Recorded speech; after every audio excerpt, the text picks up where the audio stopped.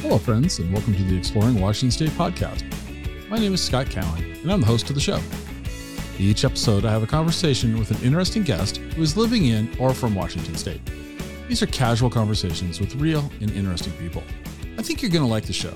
So let's jump right in with today's guest.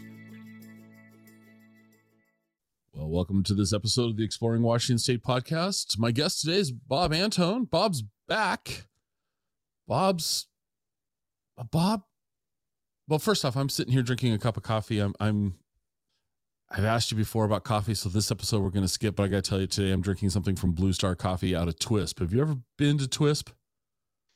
Yes, I have. Their coffee is fantastic. Anyway, there's my plug for Blue Star Coffee. Completely sweet, unplanned and unrehearsed. But anyway, I'm drinking coffee. Looks like you're drinking hot water or just water? Just water.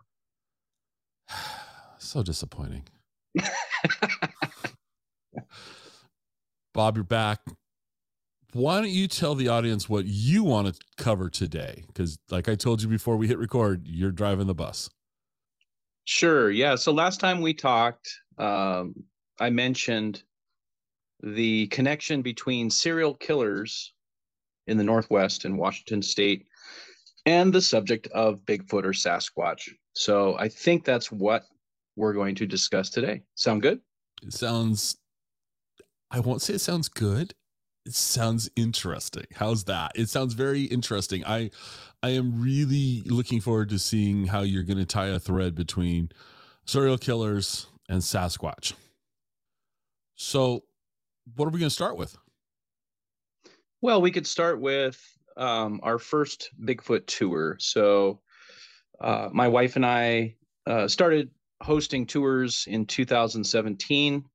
And on December 10th, 2017, we had our first Bigfoot walking tour located near Exit 38, Olallie State Park. Okay. And the thing is, we save all of our notes for every single tour, all the research that we do. We write it all down as much as we possibly can. So we have like a hard copy, and I have all the scripts in front of me. And basically, we can start talking about the subject of Bigfoot and just kind of go into that a little bit. And then at some point, we will transition to the subjects surrounding serial killers in the Northwest and Washington State. All right. Before we get started, so you and your wife did your first Bigfoot walking tour. I'll ask you the question for yourself first, and I'll ask the question you can answer for your wife, who's not here to defend herself, so you can completely make anything up you want. But she'll listen to it, Bob, so be careful. So when did you become interested in Bigfoot? I became interested in Bigfoot as a child because my grandparents and uncles told stories, and we live in an area known as a hotspot for sightings, North Bend, Washington, Snoqualmie Valley. It's well known. It's a hotspot. And so everybody in our community has some kind of connection or has heard a story or has a family member or have themselves seen a Bigfoot or something like that in this area. Yep. Okay. How about your wife? Has she seen Bigfoot? Not necessarily has she seen Bigfoot, but when did she get interested in it? To the best of your recollection. I think she got interested in it because I was interested in it. Okay. All right. Yeah. All right. So I have to ask this question. I was thinking about waiting. I just think I'm just going to get out of the way because this is a question that's been kind of rattling around in my brain. And I don't want to say that I don't believe. It's not like that. But here's why I have skepticism. Given the amazing abilities of technology to track things, thermal, all of that. How on earth? I mean, is Bigfoot really the world's best hide and go seek champion? But how is this creature or creatures, in your opinion, how are they able to stay so elusive? That's a very, very good question. My opinion is, and my opinion is based on many years of research Okay. that Sasquatch or Bigfoot is a spiritual being. It is not the physical gorilla hybrid, animal that's out there. I believe, and based on the evidence, that it is a spiritual being. Okay. That's okay. So, wow. All right. Back to 2017 Bigfoot tour. Your Cool. scripts. Thank you for letting me hijack the thread. No, that's all right. No, that's all right. So we started in the parking lot at Olallie State Park and had a great crowd. A lot of people showed up. Uh, Basically, we introduced the subject using some of the local indigenous teachings and names for Sasquatch. And real quick, um, the most accurate name, for Sasquatch, or the most common in the language, is Saskets. Saskets. It's just like baskets, but you use the letter S at the beginning. Okay. Saskets. Yep. There's also the word skookum. Skookum. So if you go down south, if you're in like Nisqually area, if you're in, around Mount St. Helens, you would call Sasquatch skookum. Skookum. Okay. So there's also names that are malevolent manifestations of this particular being, supernatural being. And I don't say those names out loud. So it's understood that the names in the language, if they refer to the malevolent form, it is very impolite to say those names out loud, even though I know those names. Okay. So that's another one. Yeah, and there are different sizes that are spoken of in the ancient stories of Washington State and the Pacific Northwest, all the way up into Alaska. Mm-hmm. Different sizes. So you have little people that are covered in hair that have their own title, that have their own label. You have the typical 8-foot tall, 9-foot tall that we understand.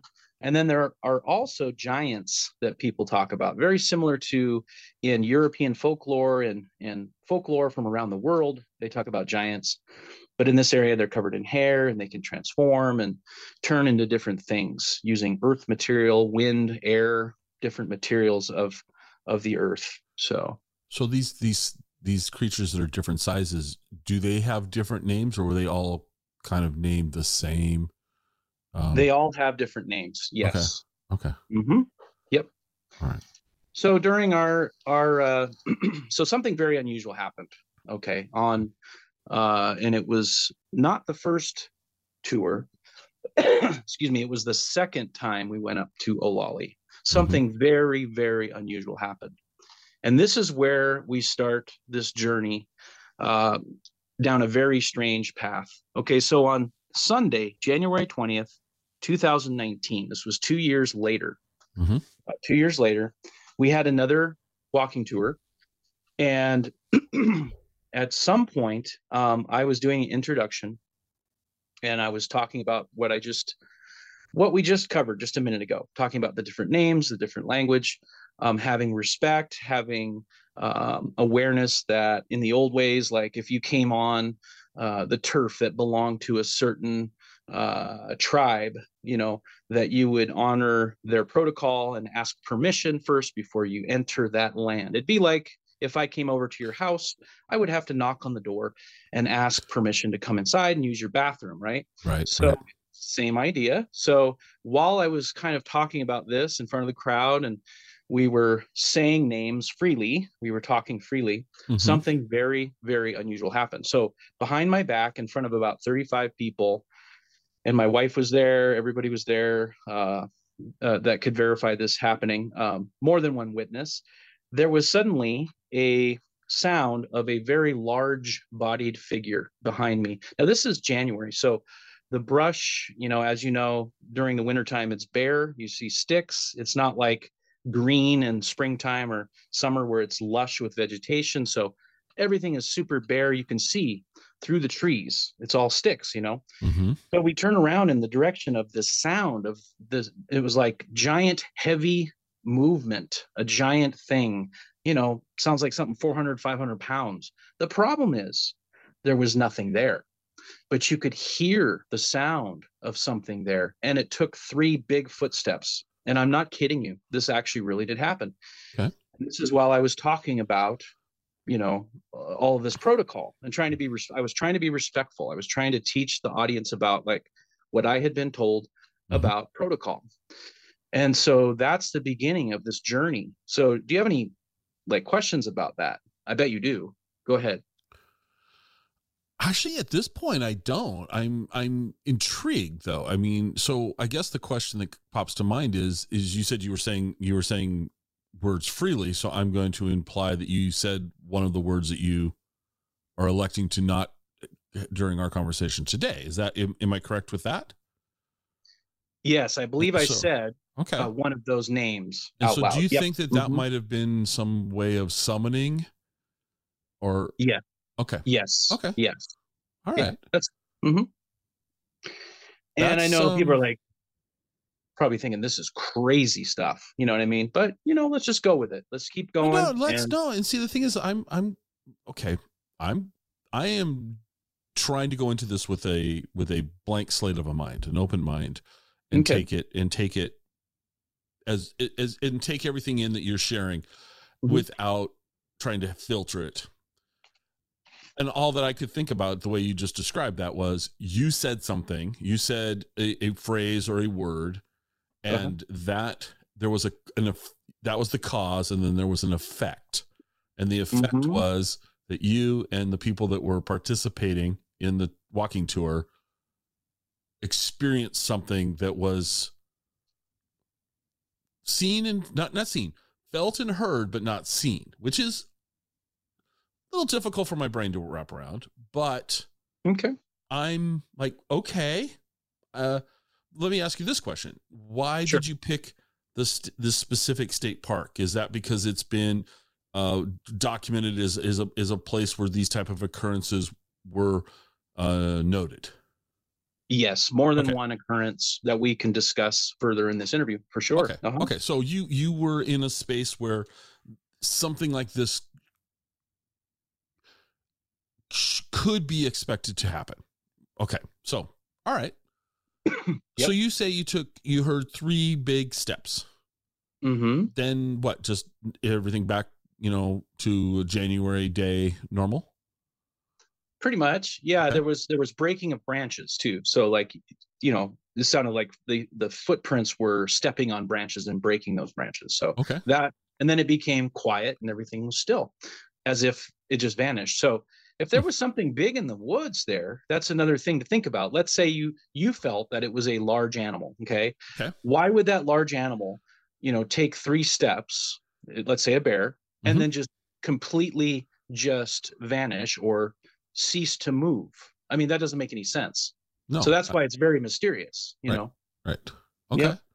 So the rest of now this is me being, I'm trying to put myself as one of your walking tour participants that day. I don't think I'm going into that forest. I'm just going to say, I think I'm going to stay in the parking lot. I think, thanks a lot. That was interesting. And my car's right over there. So what transpired next with this group? What did you guys end up, what was the mood like, and what happened? I think everybody got excited in a way because they experienced something unusual. Not everyone in the group, believed that it was something, everybody, there was some skeptics among, but there were a large group of folks that were among the 35 people that really felt they experienced something unusual and special. And so everybody continued on. Nobody was, too frightened. Believe it or not, they were exhilarated. They went on. We went on. So okay. All right. So it'd have been just 34 if I was there. No, anyway, just kidding. Yeah, you'd be out of there. Yeah. I'm out. I'm done.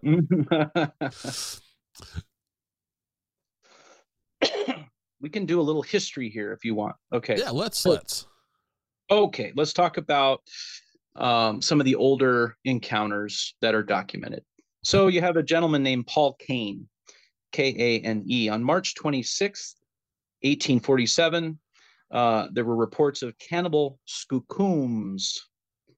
Now, that's near the Katapoodle River, 6 miles from Fort Vancouver. And so that made it into his diary. And so that's a documented that you can look up. You can look that up. That's well documented. There were people experiencing these cannibal skookums. These are wild men, and I assume the word cannibal means they eat people. Yes. Mm-hmm. Okay. Now we have Chehalis, Washington, near PL in the 1850s. Skookums drove all the people away until the earliest settlers began settling. They started to move back. So the original inhabitants, the First Nations people, the Skookums, chased them all out of there. And then the settlers came in and said, "Hey, let's build a little town here," that kind of thing. Right. And so after that, then the native population came back into the area, but they had been frightened away. Okay. Very interesting. That's documented. We have Alice Borst's grandmother spoke of a monster who lived in tunnels between Rattlesnake Lake and Cedar Lake. You know where Rattlesnake Lake is? It's kind of, yep. Yeah. And that is found in a journal, a diary. It's actually at the Snoqualmie Valley Historical Museum. And I looked at the original documents. And so this would have been before 1917. This was before it was Rattlesnake Lake and before the flooding. This is more of the ancient history. And the story goes that the people in the area knew this creature existed. And when strangers would come to the area, mm-hmm. It would come out of the crevice at the peak of Rattlesnake Ledge. There's a big crack if you've hiked up to the top there. And so that's the story there. We've collected hundreds of stories like this. We have the term Bigfoot. If people don't know where Bigfoot specifically started, that started in 1958 with Jerry Crew. And that was printed in the newspaper and it stuck. Everybody said, "Oh, I like that name, Bigfoot." What Jerry Crew? Let me interrupt you. In 58, mm-hmm. What paper was this published in? This would have been down in California. So Jerry Crew would have been in Northern California area. Okay. All right. Mm-hmm. And it's still considered Pacific Northwest, even though I know it's not Washington. So that's anyway. Okay. We'll let you slide. Yeah. We'll let me slide. Okay, good. Thanks. Yeah. And then Sasquatch comes from the 1920s up in just above the Canadian border. Again, I'm sorry to go outside of Washington a little bit. Oh my gosh. I know. So yeah, Sasquatch came from the 1920s, and that term came and was derived from Saskets. Okay. And so Saskets is just a real even way, a simple way to remember. So my question here is Sasquatch. Okay. Yeah. So my question here is then, so when the general public is seeing or reading or saying the word Bigfoot or Sasquatch, mm-hmm. in your opinion, they're talking about the same thing? Not necessarily, but specifically Saskets is the benevolent form. So Saskets is a positive, a guardian, a good thing, like a positive thing. So that's very specific in the language that Saskets is a benevolent. Yep. Okay. All right. So it's only been in the last, 65 years that mm-hmm. the word big, which is slightly older than me. So my entire life it's been Bigfoot. Your life it's been Bigfoot. Mm-hmm. That's interesting that it's happened. That came out in the 50s. Yeah. And then on December 30th, 1885, there was a John McIntyre. And this was in Lebanon, Oregon. And they came across a wild man that looked like John. Now, John had gone missing, but two hunters came around the corner and they saw this wild man now covered in hair, but it looked like John's face. Mm-hmm. And it's almost like John McIntyre transformed into something else. Now, that's a very strange story. And he was devouring a deer carcass. And he was lost. John McIntyre was lost since 1881. So there's another little slice of life there. That's pretty interesting, huh? That's very interesting. It makes me think of other things, but I'll maybe circle back to later. Okay. Okay. So we've these have been documented since the 1800s. Hmm. Um, and even though we're just exploring Washington State, you mentioned all the way up to Alaska. So I'm going to assume you're talking about British Columbia as well. Uh, Yep. what in your records and what you've been able to research, what's the farthest east that we've had a documented encounter or an event? So do you mean east in like North American continent? Yeah, North American. Oh yeah, they're every corner of this continent. Okay. So as far east as you can go, Okay. absolutely. The East Coast is full of sightings. Oh, it is. Okay. Uh-huh. So a misconception I've always had is what was the Northwest thing. Okay. So, Well, let me clarify. The the statistics of sightings mm-hmm, are more so in Washington State than any other place. So we are number one.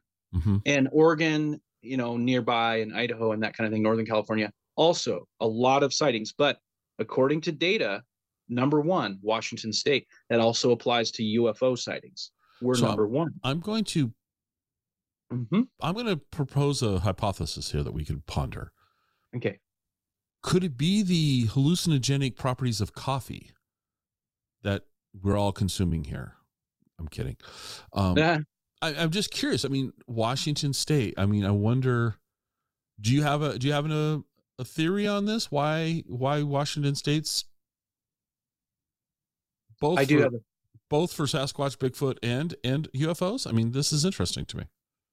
Yes, we do have some theories about that. Okay. And they're definitely not conspiracy theories. They are theories. Okay. Okay. That's a joke. Sorry. I don't know. Yeah, we have some ideas. So what's interesting, and just to say, factually, that there are many things here that we don't understand, and there are histories here. There's deep and ancient history here in Washington State that isn't quite understood. In this area, history was recorded orally. There are petroglyphs, there are things that were written down in stone, but there is so much that has occurred in this area that we don't currently know about or understand. And so, that being said, there is an ancient connection that I was made aware of. And this kind of came with conversations with my wife too, because she is tribal. She has relations up in Canada. But also, I had a guest staying at our house. This was back in 2009. He was a carver, a wood carver, and originally from Heidelberg, Alaska. He was a fifth generation totem pole carver, Haida tribe. But he spent a lot of time in Washington State. He worked as a scientist actually, and he was part of the space shuttle program. He was one of the engineers of the space shuttle, and they were based in Redmond, Washington. And his name is Ralph Bennett. Very, very intelligent gentleman, very talented wood carver, and he is full blood Haida Native American. Amazing guy. But he also had knowledge of Sasquatch, and we sat down on a few occasions, and more than a few, and talked about the world of Bigfoot. And one of the things that he told me, which always stuck with me and led us to do the research that we've done, he said that whenever children are in danger or being abused, or whenever innocence is in danger, whether that be a man, a woman, a child, that these beings, the Saskets, the benevolent form, will show themselves. And so I was like, wow, this information is coming from, his background. This is what his elders told him. But he was also speaking for the state of Washington. He was also speaking for the general area, and he's still alive, and he's well acquainted with all of most all of the tribes here in this area. So he was speaking in general for this area, for Washington State. And I was like, wow, oh my gosh. So that always stuck in my head. And then I started thinking, wow, so when children are in danger, or when innocence is in danger, or when murders are happening, or when people are kidnapped, or and then all of a sudden a light bulb went off, and we started to research the possibility that wherever there was a murder or serial killers have been active, that potentially there would be nearby Bigfoot sightings. And what we came across was astounding and amazing. So there's apparently a connection. So that is how you got onto the thread of the potential connection is this conversation with this gentleman who, okay. All right. That's one conversation. But that started you, dare I say, down the rabbit hole. Okay. Yes. Okay. Yes. Right. Yep. Well, so I have a couple questions here, and I think this one might lead us into something, and one's going to maybe wrap up something here. So the question I have is, once again, I joked about it being the hallucinogenic effects of coffee, why we have so many sightings. But the other thing here is Washington State does have a well-documented history of paranormal sightings and in odd, quote unquote, odd things, not just Sasquatch, but like you said, UFOs or maybe a lake creature in Lake Chelan. There's other things, but we also have and this is the grisly side of it. We also seem to have a higher than normal serial killer. And what's the word I'm looking for? Higher than normal serial killers. Not something that we should be like is the tagline of the state.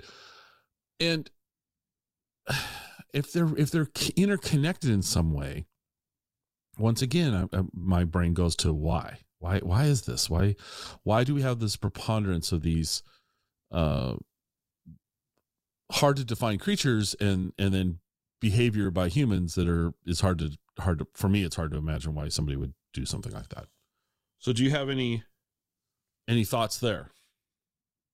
Well, I don't want to speak for my wife, but since she's not here in the interview, she'd give me permission. It's fine. You can trust me on this. But yeah, her her tribe, Dene, this is an example, but the story goes that in ancient times, there was an agreement made between the world of the Nahanni. Now up there in the north, they call Sasquatch Nahanni, and the world of the human beings. And they would look out after each other. So if the world of the human beings in, say, the village of Fort Liard, where my wife is from and her family's from, someone was in danger, the Nahanni would appear. And there's also another form called the Nukluk, Nukluk, which is a smaller form of Bigfoot, also a guardian that shows up when the human beings are in danger. So similarly, here in Washington, the stories are, and people can scoff at it. I really don't care. I want to honor the ancient stories. They made an agreement to protect the world of human beings and to watch out after the people of the village. So these beings will show up. I have a very specific serial killer connection with Bigfoot that folks can look up. Again, and don't hate me because I'm going to Northern California again. But oh man, come on. No, I'm just kidding. So Corey Stayner. So CoreyStayner. He was a serial killer in the Yosemite Park area. And he would actually use, now this is really bizarre. He would actually use Bigfoot stories to lure women. But he also claimed to have a lifetime of encounters with Bigfoot. So he was partially using his encounters, the storytelling, to bait young women and then kill them. But he also claimed, and his family claimed, that he complained of encounters with Sasquatch in the woods. And he had been fantasizing about murder since he was a child. So in his childhood, he was coming face to face with Sasquatch. So wow. I mean, and this you can look this up. This is very well documented, very well documented. What time period was this? Gosh, I want to say the 90s. I know there's a documentary on either Netflix that came out a few years ago, and I believe it was the 90s, early 2000s. So modern history, if you will. It's not. Yes. Okay. All right. Yeah. Yep. Although now that I say that, the 90s are 30 years ago. But anyway. Yep. Now here's another bizarre one. Okay. So there's one really specific link up. Okay. Mm-hmm. So on January 27th, 1976, at Olallie State Park, where we had our Bigfoot walking tour, mm-hmm. there were footprints found along the Snoqualmie River, and they were in the sand. And there were two gentlemen. One of them was from the French family. It's a local family. They were using a metal detector looking for coins and, whatever. They came across this series of footprints that were very mysterious, and they led for about a half a mile.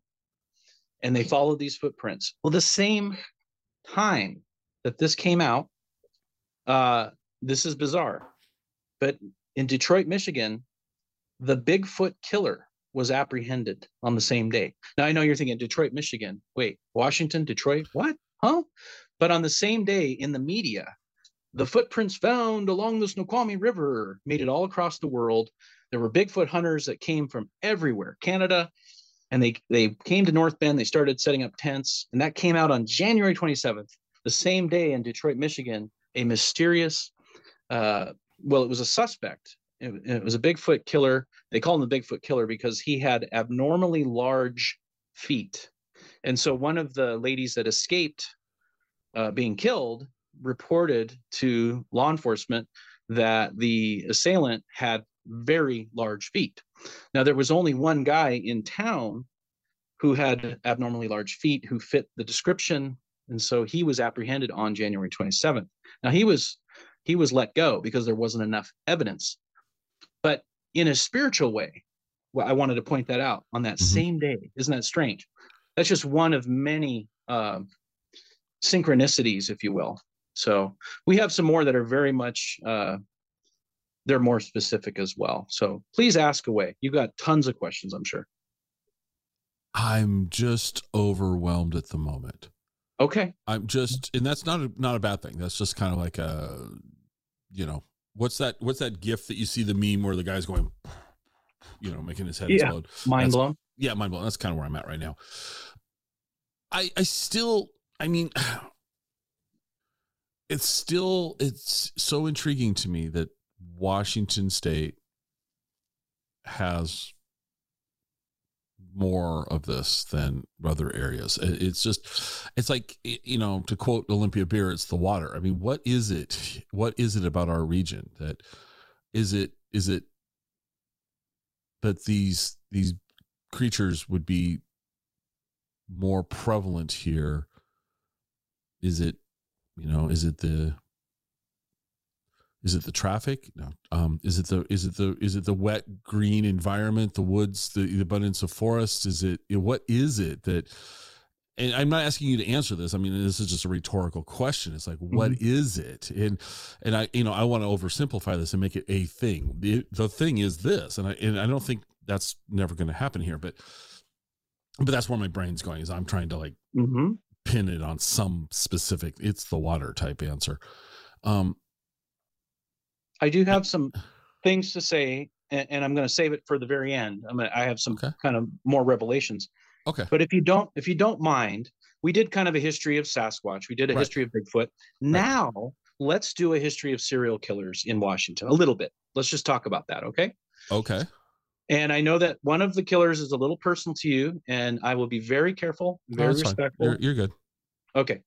All right. So I was born in January of 1974. Now, what's interesting is Mr. Ted Bundy started his killing spree in January of 74. That's right when he began. Now, of course, for the first, several years, they didn't have a suspect. All they knew were women were disappearing from colleges, including University of Washington. And there was one young lady that disappeared from Central in Ellensburg. And people were on edge, and it was a very, very scary time. And I talked to some of law enforcement and also the some of the journalists from the time at Snoqualmie Valley Record, and they told me that the summer of 1974, during just the basic, parade and everything, everyone was on edge. People were packing heat. They were looking everywhere at suspicious individuals. At the Friday night dance, the teen dance, there were law enforcement everywhere, because what happened was at Lake Sammamish, two young girls disappeared in the same day, and their friends turned around and they had vanished. And then another one vanished, and everybody was just freaking out, just so scared, so scared. And it wasn't for a few more years after that finally, they had a suspect, and we all know it's well documented and all that. The thing about it is that Ted Bundy's childhood home is reported to be possessed by evil spirits. And the reason that comes up is during the remodeling, the contractors reported in the basement, messages were written in the dust and in the window, "Help me, help me, help me." There were no footprints leading to that window. When you're doing construction, dust goes everywhere, right? Mm-hmm. There was no evidence of anyone walking up to that window, just a fingerprint, writing the word "help me" in the window in the basement. Very frightening. Things crashing, moving around, poltergeist-like activity in that childhood home. It is also said, a lot of people say, that everywhere that Ted had been, there's a residue. There are people in the paranormal community that talk about this sort of residue, this evil presence that lingers in the physical locations where he either abducted women or, carried out his murders, or, grave sites, etc. So the childhood home is a great example. So I grew up in the first 6 months of my life, where this whole Puget Sound area, Seattle area, was just on edge. Mm-hmm. And would you like to share a little bit? I know it's a tender thing, but you mentioned a connection, and I'd really like to hear that story again about your life and your connection there.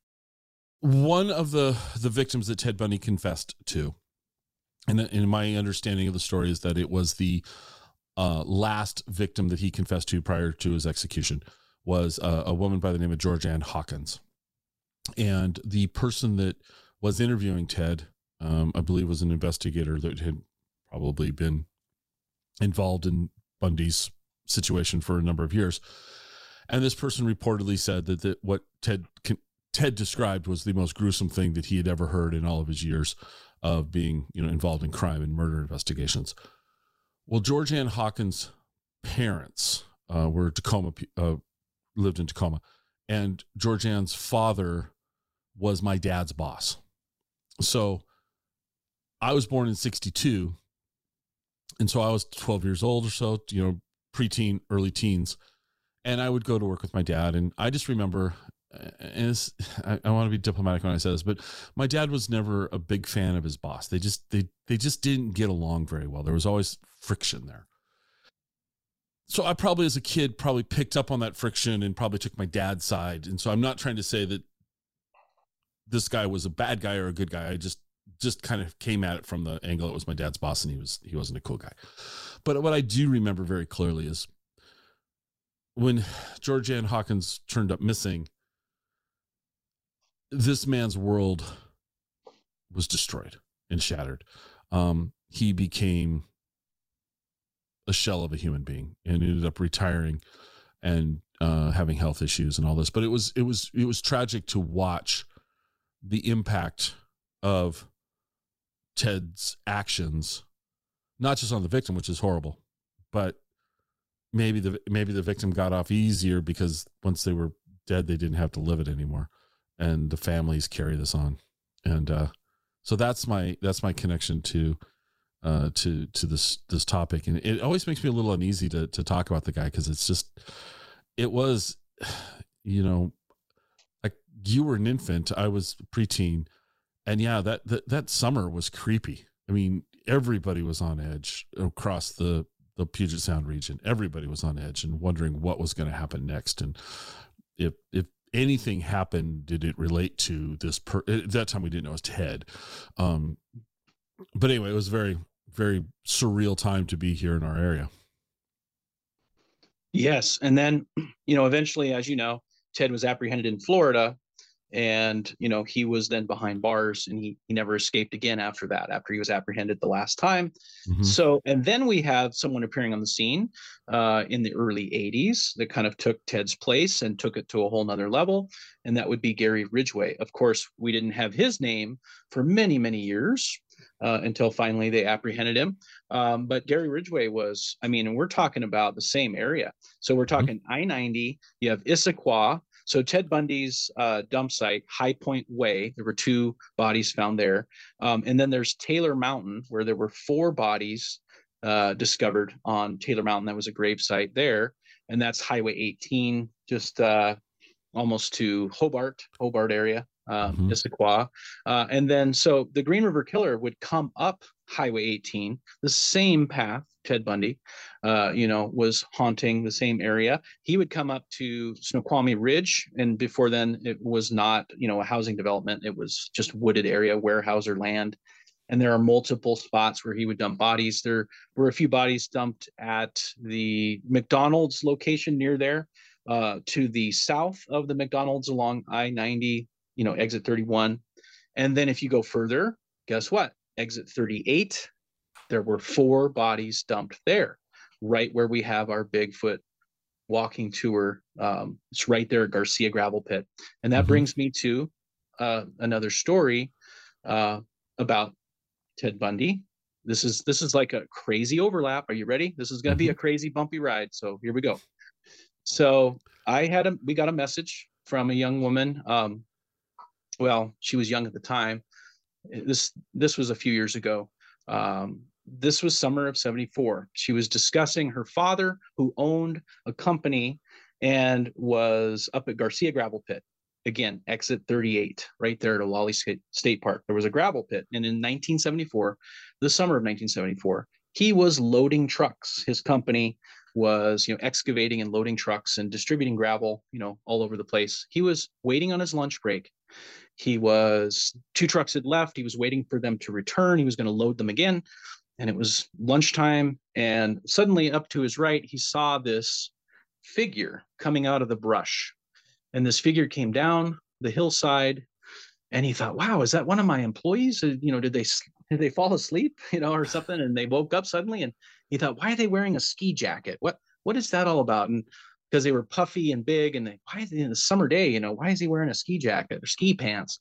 Came down to the middle of the gravel pit, and no, it wasn't ski gear. It wasn't a ski jacket. It was fur. And whatever this was, turned around and looked straight at him. And he realized, oh my God, this is a Bigfoot, or this is a Sasquatch.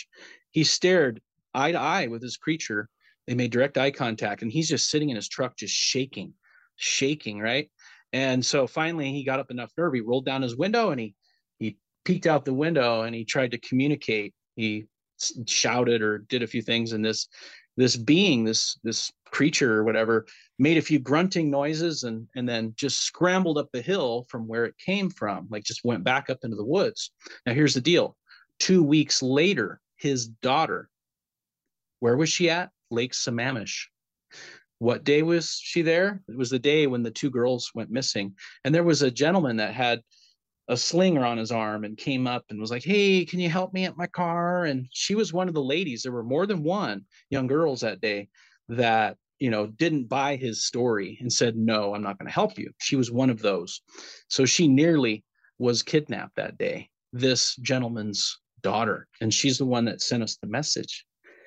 And it's mind blowing. So that brings us back to, okay, so if these beings are supernatural, yes. If they guard the innocent, yes. Do they also see the future? Can they travel back and forth in time?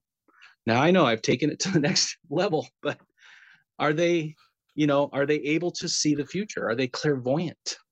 Did this creature know that this gentleman's daughter was going to be at Lake Sammamish and be in danger?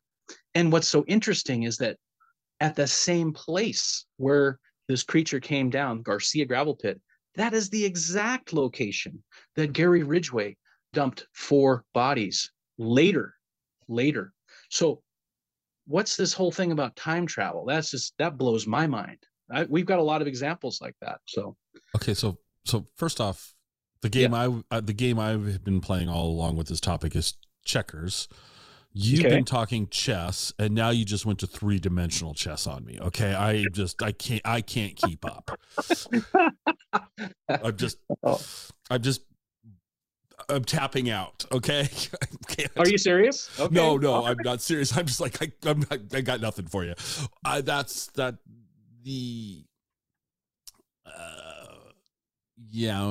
What I didn't plan for was how much my brain was going to hurt during this conversation. Is I'm thinking through everything. Wow. Okay. That's mind blowing. Okay.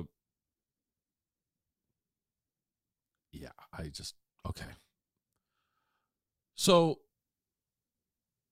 help me out, because I don't remember Ridgway's story. I mean, I do and I don't. When was Ridgway finally apprehended?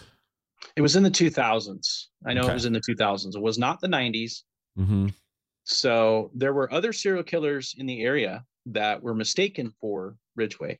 And for instance, my uncle Joe found a severed hand at Echo Lake, which is right there at the the junction of Interstate 90 and Highway 18. There's a place called Echo Lake. Mm-hmm. It's a bottomless lake. Anyway, it's very interesting. It goes to an underground tunnel system of water, aqueducts and all that. Aquifer, excuse me. And it's connected to Cedar Lake. So my uncle lived there, and he came home from work one day, and he went to the back sliding glass door, and he looked in the dog dish, and there was a hand in the dog dish. And he thought his son, who was working on his van out in the driveway, was playing a joke on him, a practical joke. So he went down and he picked up the hand. He's like, "Oh, I'm so scared." And he picked up the hand, and he realized when he got close, to his face, he could smell the rotting flesh of this actual human hand. Dropped it, vomited everywhere, ran over to the phone, called 911, called the police. The police called the FBI. And, the Green River Task Force was there, and they went into the woods, and they recovered not 1, but 2 and 3 bodies. There were more than one victim in the woods. And so they at that time thought that was the Green River Killer. It turned out not to be the Green River Killer. So there are more than just, oh my God, I know it's crazy, but what happened was they said, keep your eyes peeled, not literally. God, that's kind of disturbing. I was just imagining a paring knife peeling someone's eyeball. Anyway, okay, all right now. Okay. Hey. Okay. Anyway, so he said, they keep an eye out for anything suspicious. And so, and another day he came home from work, and there was a creepy van parked by the entrance to Echo Lake, the development, the area there. And he just had a gut feeling that something was wrong. So this was a month after the severed hand was found in the dog dish. His dog Mongo had drug it out of the woods. Wanted to clarify that part. Right. So the law enforcement came, they surrounded the van. There were 2 gentlemen, and I say gentlemen very loosely, were inside of the van, and they found DNA evidence that connected them not only to the victim, the woman that the severed hand belonged to, but other victims and the remains that were found in the woods around Echo Lake. Now, this is not Gary Ridgway, but yes, these folks were from Tacoma. And so there's an example of, some of the confusion that the task force had to deal with, because there were more than one killer, and they can't tell which is which sometimes. And there's still cold cases out there. So how did Ridgway end up getting caught? Oh my gosh. I know that he worked at Kenworth Trucks, and I don't know everything. So okay. I'm sure it's well documented. I'm pretty sure we could go do a quick, newspaper search and figure it out. I was just curious. So what theories are you working on in your head about the preponderance of serial killers in our area? You got any Okay. Any? Well, it was explained to me that, coming back from Vietnam, this is one possible uh, reason. A lot of people came back from the Vietnam War, and I remember in the 70s and 80s, there were so many Vietnam veterans with PTSD and mental illness, Mhm. in the Washington area. It was like records, just lots of people living in the woods. And so the other component, so mental illness following, war veterans, there's that. And so the breakdown of family, that's one possible. I've heard people say that before to explain serial killers in Washington. Um, and then the other one is we have there are some areas where it's very dark, so it's just very seasonally, like, just gloomy and dark. And I don't really have any answers per se, but Mhm. I just think mental illness is prevalent, and I'm sure there's somebody out there who's way more qualified than I am to really point out specifics. But I believe that, yeah, there's just a lot of mental illness that lead to these kind of things. But if you want to talk about it in a spiritual way, I think people, even Ted Bundy talked about this. People get into things that they shouldn't. They become addicted to things, and in his case, it was pornography, and then it led to other perversions that got even more extreme and included violence and acts of violence. And I think there's something in our society where we indulge, and people indulge, and they become hooked, and they don't realize how poisoning whatever that is, whatever that activity is, to their soul, and it takes them down a dark path. And I think it has to do with a transition in society too. So, if you think about the 1970s, there was a lot of transitioning in in society, and in roles, like just family structure, men and Mhm. women, and there were a lot of civil rights, and just changes in general. And so maybe some of the serial killers came out of just this leftover transition, and also people that just had unresolved issues. So that's my best guess, and I really don't have the answers on that. What do you think? Well, I do think a lot of it is mental illness, yes, but also attributed to the uh, decay of American society, in based on, like you said, or I'll call it overconsumption of anything. Um, People tend to fixate on something, whether it be pornography or uh, movies. It doesn't matter. American society, and I'm painting, and I'm throwing us all under the bus equally here and painting with a big brush, but you know, if one is good, 10 must be better. So, I mean, we're one of the few countries in the world that I'm aware of that, we like to go to places where it's all you can eat versus Mm-hmm. good food. We want, Yeah. 27 chicken McNuggets instead of a good piece of chicken. And so I think when people begin to overindulge in something, whether it be a substance or media, and they lose control, then it's hard to get them back. And if they're not if they're not seeking assistance, then we don't know until it's too late what they're doing. Mm-hmm. And so I think that's kind of part of it. I do think I know how my mood is impacted when it's gray and rainy and dreary. Um, and so there's parts of, and I'm not trying to make fun of Seattle or Tacoma or anything, but it's gray and rainy and dreary there to me now. And it used to bother me. I mean, I used to, from October, I joked, from October to September, I was depressed. That, the 3 beautiful days of summer were happy, but no, I mean, it's gray, it's dreary. And it's 11:21 because I hit my watch. I don't know if anyone could hear that, but I just did. Anyway, it's just, I think, there's seasonal aspects to this too. It's an incredibly complex issue that you and I are not going to begin to scratch the surface of. But I think it is part of the fabric of our area, of our region. It just absolutely is. So I'm going to throw you off because we weren't going to talk. This is not something we were going to bring up, but I'm going to share something that happened to me on Thursday because I don't know what I saw. I mean, let's just put it that way. So was it because it was in the sky? I'll say, is it a UFO? So on Thursday, I had to go down to Mabton, Washington, which is between Yakima and Tri-Cities. And as I was driving back from Mabton on Highway 84, I was coming over the Menashe-Tash Ridge out of Ellensburg. Are you familiar with that? Okay. Absolutely. 100%. Okay.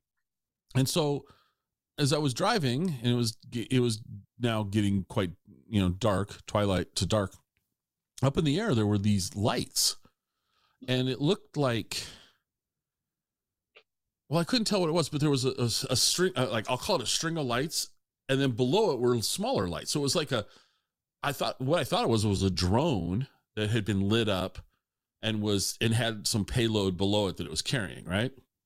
I don't know. Couldn't tell what it was. Couldn't see clearly enough. But so I just, okay, whatever. It's a drone. I don't care. Now, I was on Menashe-Tash Ridge. So then I got onto 90 and I went out to Quincy. So I went to George. I was heading east.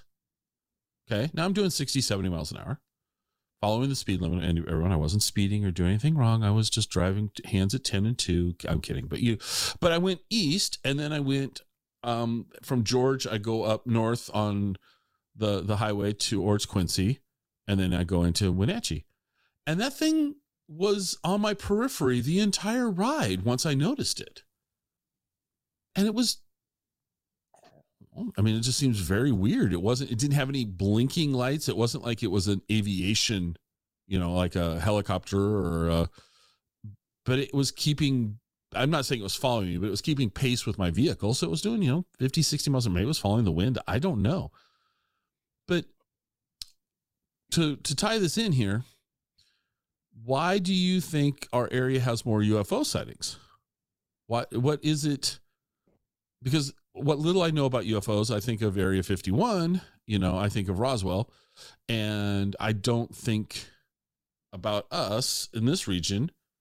But I think you said in our first episode, I don't know if we recorded this or not, but you talked about some guys in Commencement Bay in Tacoma. Mm-hmm. Okay. Putting you, totally throwing you under the bus here. Why do you think our region has as many UFO sightings as we have? It's not exactly throwing me under the bus. Glad to answer that. My opinion, and if you look at, again, the ancient stories of the area, they talk about star beings and visitors have been coming here forever. You look at the ancient legends, there are sightings around volcanoes as well. So you have Mount Adams, you have Mount Baker, Mount Rainier, and there have always been orbs of light seen, and up to this day there's even a group called the SETI Ranch that position themselves to look at Mount Adams, and they supposedly communicate with beings that show themselves. Lights come and go from the mountain, and sometimes they even hover over the camp. They call it SETI Ranch. And and as you know, Mount Adams is on the Yakima Reservation. Lots of mysterious activity over mountains, orbs of light. In our hometown here, we had a major encounter over Mount Si in the 60s, witnessed by the mayor's family of that time, and prominent people in town. And it was a large orange blob of light that was over the mountain. And then again, a friend of ours was at the base of Snoqualmie Falls, and just was there kind of at dusk, and then suddenly this large blob of orange light came floating over the trees. So my opinion is that these unidentified objects are not necessarily from outer space. Some of these things are, again, spiritual manifestations, and they are from ancient times. There are other things that we don't quite understand. There are beings, and there are other worlds that coexist, and sometimes we see those other dimensions. This isn't a UFO, but I can follow up with something in Yakima, which is very interesting, and this is kind of similar. It's a light phenomenon that I encountered. So a few years back, 2009, we were involved with Nike, and we were chaperoning youth to the Nike headquarters in Beaverton, Oregon. I think it's Beaverton, Oregon. Yeah. And they were designing shoes. Anyway, part of my, job was just chaperoning and driving, youth back and forth. And they were from different reservations. Well, one young lady, did I tell you this story yet? I don't No, no. This is okay. Yeah. So one young lady, she lived on the Yakima reservation, and I was driving her home, and the sun was setting, and we were on that straight road that goes to Wapato, yeah. And it was the straight highway there, and we were almost to her house, and all of a sudden behind us there were car lights, and kind of mysterious lights that came up behind us. And what is that? So I looked in the rearview mirror, and I could see a car, and I could see headlights, and I thought, what is this guy doing? And I could kind of see a figure, and the car behind us just started speeding up, and almost like it wanted to ram our car. So I was going about 55 miles an hour, and this car is just revving and just charging us. So I had to speed up a little bit. I was at 60, and then the car kept speeding up, and then I was at 70, and the car kept speeding up, and it was almost going to ram our bumper. And the young lady beside me, she started to get really scared. I could tell she was scared. We were both very frightened, and I could see the stop sign ahead of us where I could only go right or left. The highway ended, and I was going to take a right, but I knew that I couldn't keep going, or I would go off into a ditch straight out, and here I was going about 70, maybe 80 miles an hour. And all of a sudden, whew, in a flash of light, this car behind us just absolutely vanished, and just kind of it flashed upward. It flashed upward. Now, I slammed on the brakes, and pulled over. I was just startled. It was just a reaction. We just pulled over, dust and gravel, everything going everywhere. And, she's kind of crying a little bit, and we were just freaked out. So I assumed, as any logical human being would probably assume, that this person in a car behind us had lost control and had gone into the ditch. And I was expecting to see a fiery crash. I was expecting to see, bodies. I was expecting to see, flames coming out in a car on fire in the ditch. So I got out of the car and I went over to the ditch, and there was nothing there. Nothing. Zero. So then I drove her home, and, she was still shaken up, and I asked her mom. I said, we just had the really, really strange encounter. And she says, oh yeah, that's a ghost car. And we have a lot of those on that road. Those are people that show themselves. These are people that died, apparently drunk driving accidents or whatever, but they're phantom cars. The thing that reminded me of it is because when it did vanish, it almost vanished upward, like up into the sky. That was the connection that reminded me of like the UFO and what you were talking about following your car. So there you go. There's another story. So that's bizarre. Okay, so here's a question though, and it's more of a yeah. What I am taking away from what you're saying, and what I'm taking away from things that I've read or seen in the past, which by no means am I trying to, like, once again, I'm playing checkers. You're playing 3-dimensional chess over here. But it seems to me that I'm gathering this information, and that it almost seems like a higher number of incidents are observed on tribal land. Now, that's interesting to me. Because you just described, I'm not saying where you were was tribal land, but have you ever drawn a correlation to that there's more of these events that are taking place on tribal, what we would call tribal land now, which one would argue that it's all, but you mentioned Mount Adams being on the Yakima. So I know that's a very awkward No, that's all right. But No, I'd be glad to answer that. So if you okay. look all over the world, and a good example would be Salisbury Plain, Stonehenge. Um, that's a place of ancient human, you know, Mm-hmm. existence, civilization. There are orbs of light, as you know, seen in that area. There are Mm-hmm. orbs of light. The orbs of light thing, the balls of light thing, happen anywhere on Earth where there is ancient history, whatever human being group you're from. So that includes native people here. So if you're Mm-hmm. near an ancient village site, an ancient burial site, just like in the UK, just like in England, just like in Vietnam, doesn't matter. Doesn't matter. Right. This orb phenomenon, these unidentified objects seem to correlate with ancient sites. Doesn't matter what heritage you are. So you are correct. If it's ancient Native America, of Right. Washington State, Right. it's going to be there. So Okay. Thank you for connecting that dot for me, because you're right. I've heard about the Stonehenge stuff. I've also, I believe, up um, in Viking, older Viking territories and all that, mhm. Easter Island, things like that. Okay. All right. The Mayan. Okay. All right. I hadn't quite connected those dots before I spoke. Oh no, you're fine. Yeah. See, this is just, it's just, to me, it's just mind boggling. I mean, let's just, and we're not gonna, you have just lightly scratched the surface dust on the topic, and it's we could be here for days and weeks and not getting through it all, and because I don't think it's possible to get through it. Yeah.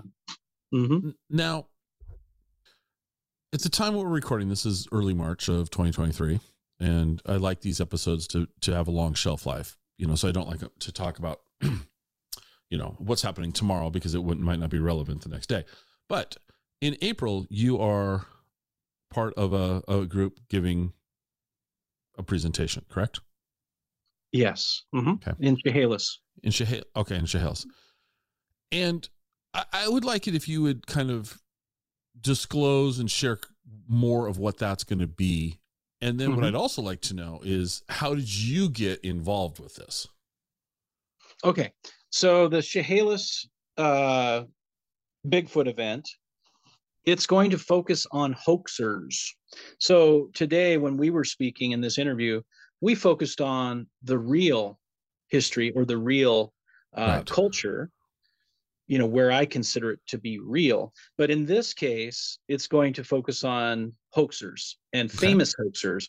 Now, see, a lot of these Bigfoot events, they focus on the evidence and the real stories, and it's great. I love that. But there's not very many Bigfoot events that actually pick apart, who are the hoaxers? How did they do it?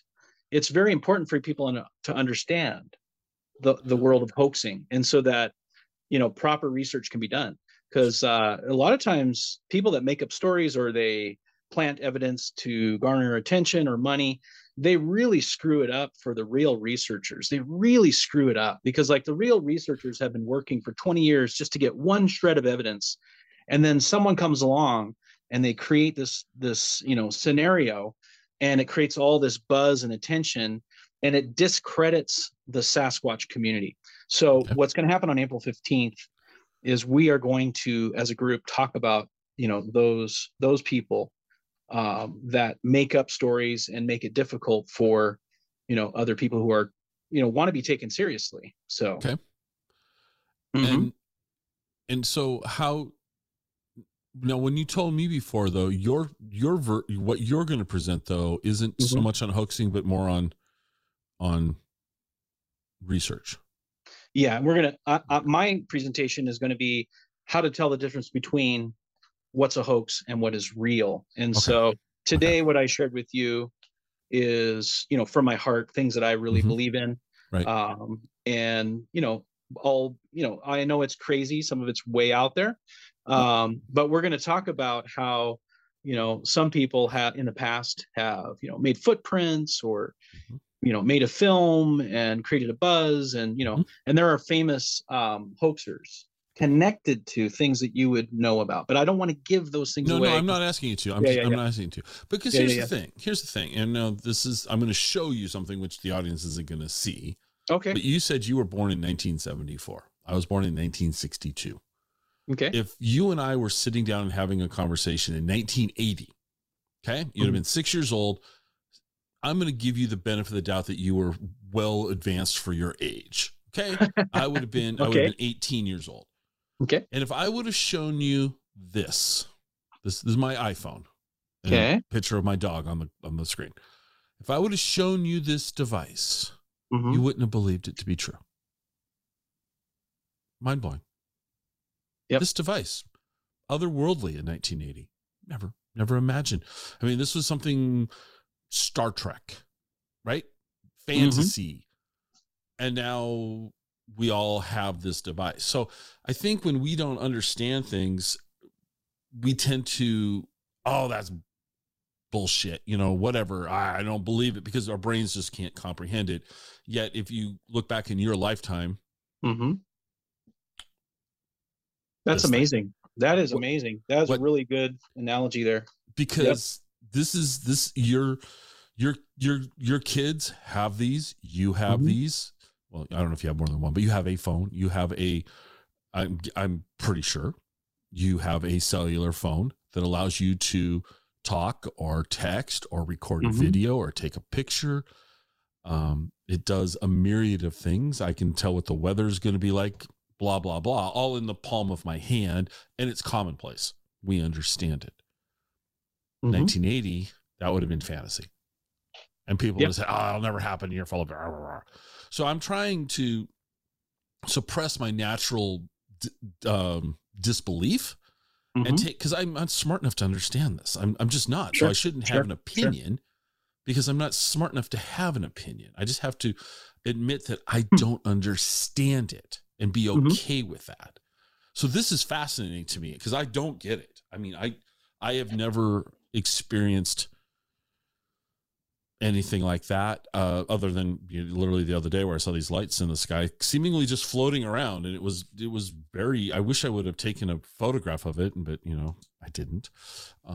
And somebody might be hearing me describe this and go, oh, that guy's crazy, which isn't far from being accurate, but hey, not because I see lights in the sky, but it's just, I think we need to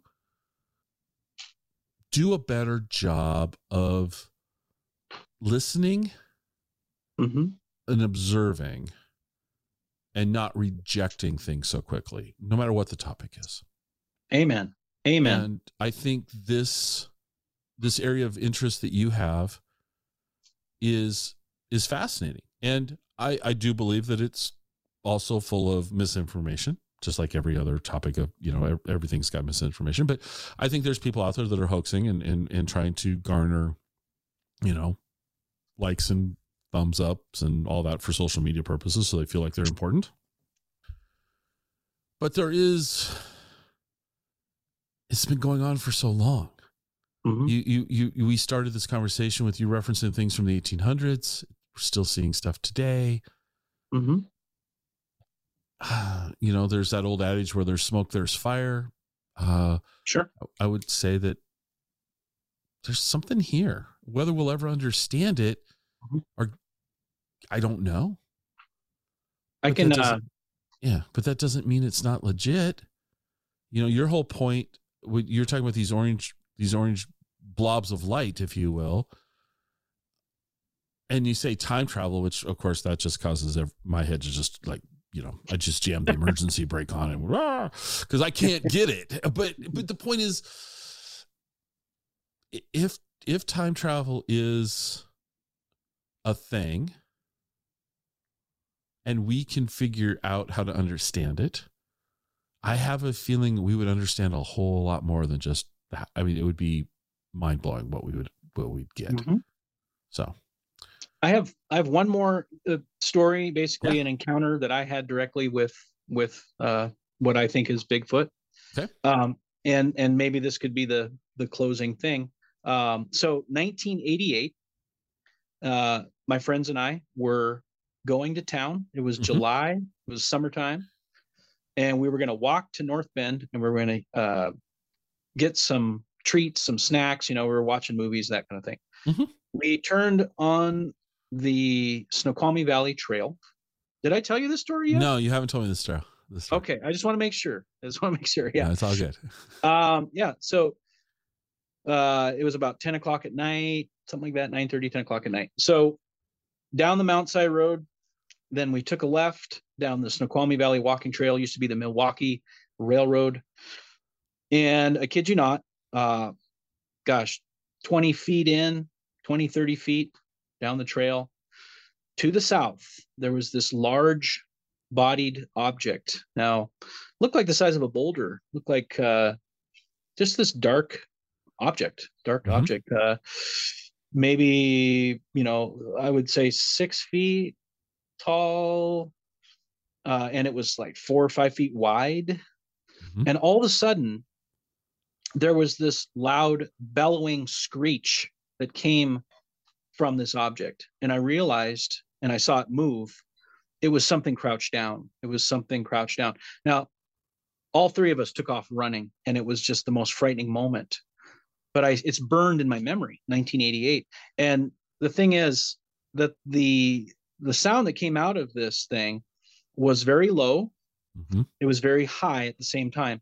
It was also very electric. It had like an electric shock feeling. So the sound kind of hit my body like a vibration, like an electric vibration. And it was just unnatural, unearthly. It was not anything that I had ever experienced before. So it was very low, very high.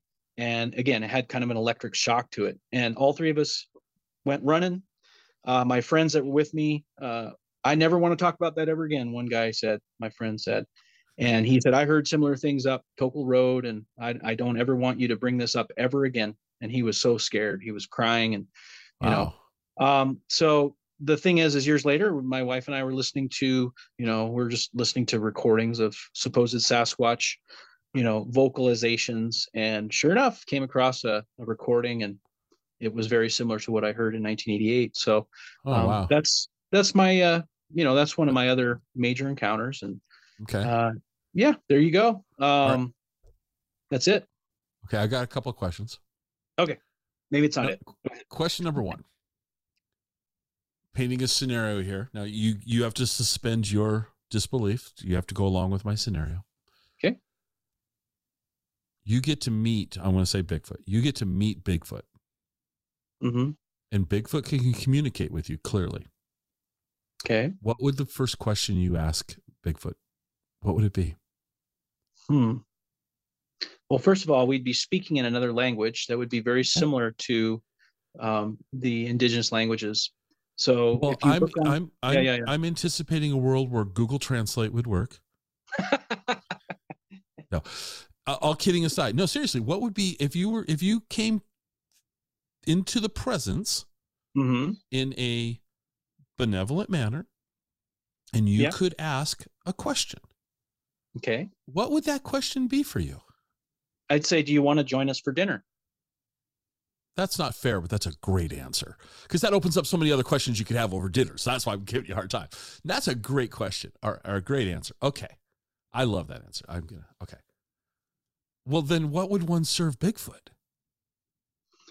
Well, I mean, it's interesting because we've collected another story from near Snoqualmie where a large bodied Bigfoot came out of the woods and again, invisible, right, and ate a meal in front of multiple witnesses. They could hear this being having a snack, eating, but could not see anything. Now, again, I'm going to add something else that will make you understand why this was a ceremony. This was a traditional ceremony. So that could help you understand. Okay. Yeah, I don't want to go into too much detail. No, that's fine. That's fine. That helps me understand. Right. Okay. No, see, to me, this would be, I mean, think about this. If you or I or anyone could be in the presence and it's a welcomed encounter, what would that question be? I mean, what would you say? What would you ask? Well, I'm going to have to piggyback on that. It's like, I might say, do you want to grab a cup of coffee? I mean, I would be something to extend the conversation. It wouldn't be just, it's like the old thing, we get 3 wishes, so you ask for 3 more. No, it would be something to extend the conversation, to extend the time with this creature. and to find out more so that my brain would put the pieces together. Okay. To wrap up, normally I'd ask you about coffee. We've already asked you all about that. We know where you like to go for food, and all those things are great. But if people are interested in this, where should they go to start learning more? Do you have any recommendations? Boy, I really don't. All I know is that everything that we have learned, we're writing down, and we have extensive journals and documents that we're saving. And one day those documents will be, public record, and they'll be in, some kind of archive and that kind of thing. But as far as giving people recommendations, I really don't know. There's so much misinformation out there that it's wide open. It's wide open. So I'm not gonna, like I said, here's the important thing too. We did a previous interview. We talked about me being a musician and a music teacher. So I don't make a living off of, Bigfoot. I just do it because I'm passionate about it. And so this lecture, this is just a donation. The proceeds go to the Lewis County Museum. This interview right here is just for fun. I love giving this information, and just, it's so fun to talk about it. So, I'm giving freely because I believe in it. I'm not selling it, but just so everybody knows, we do have records here. And, I guess if someone reached out and wanted our material, I guess we could, share whatever we have. If they're doing, legitimate research and we felt comfortable, we would do that. They could get a hold of us and that kind of thing. But there's a lot online. I wouldn't know where to start if I was going to give someone a recommendation. I have no idea. Okay. So, all right. Well, thank you. This has made my head hurt in a good way. Good. All right. In a good way. No complaints. In a good way. I'm gonna go back and unpack this a little bit. And try to. And I'm sure I'll be calling you and saying, "Hey, I got questions." But this has been interesting. Beyond interesting, it's been fascinating, and I'm just keep doing what you're doing. That's all I can say. It's just, you guys keep doing this.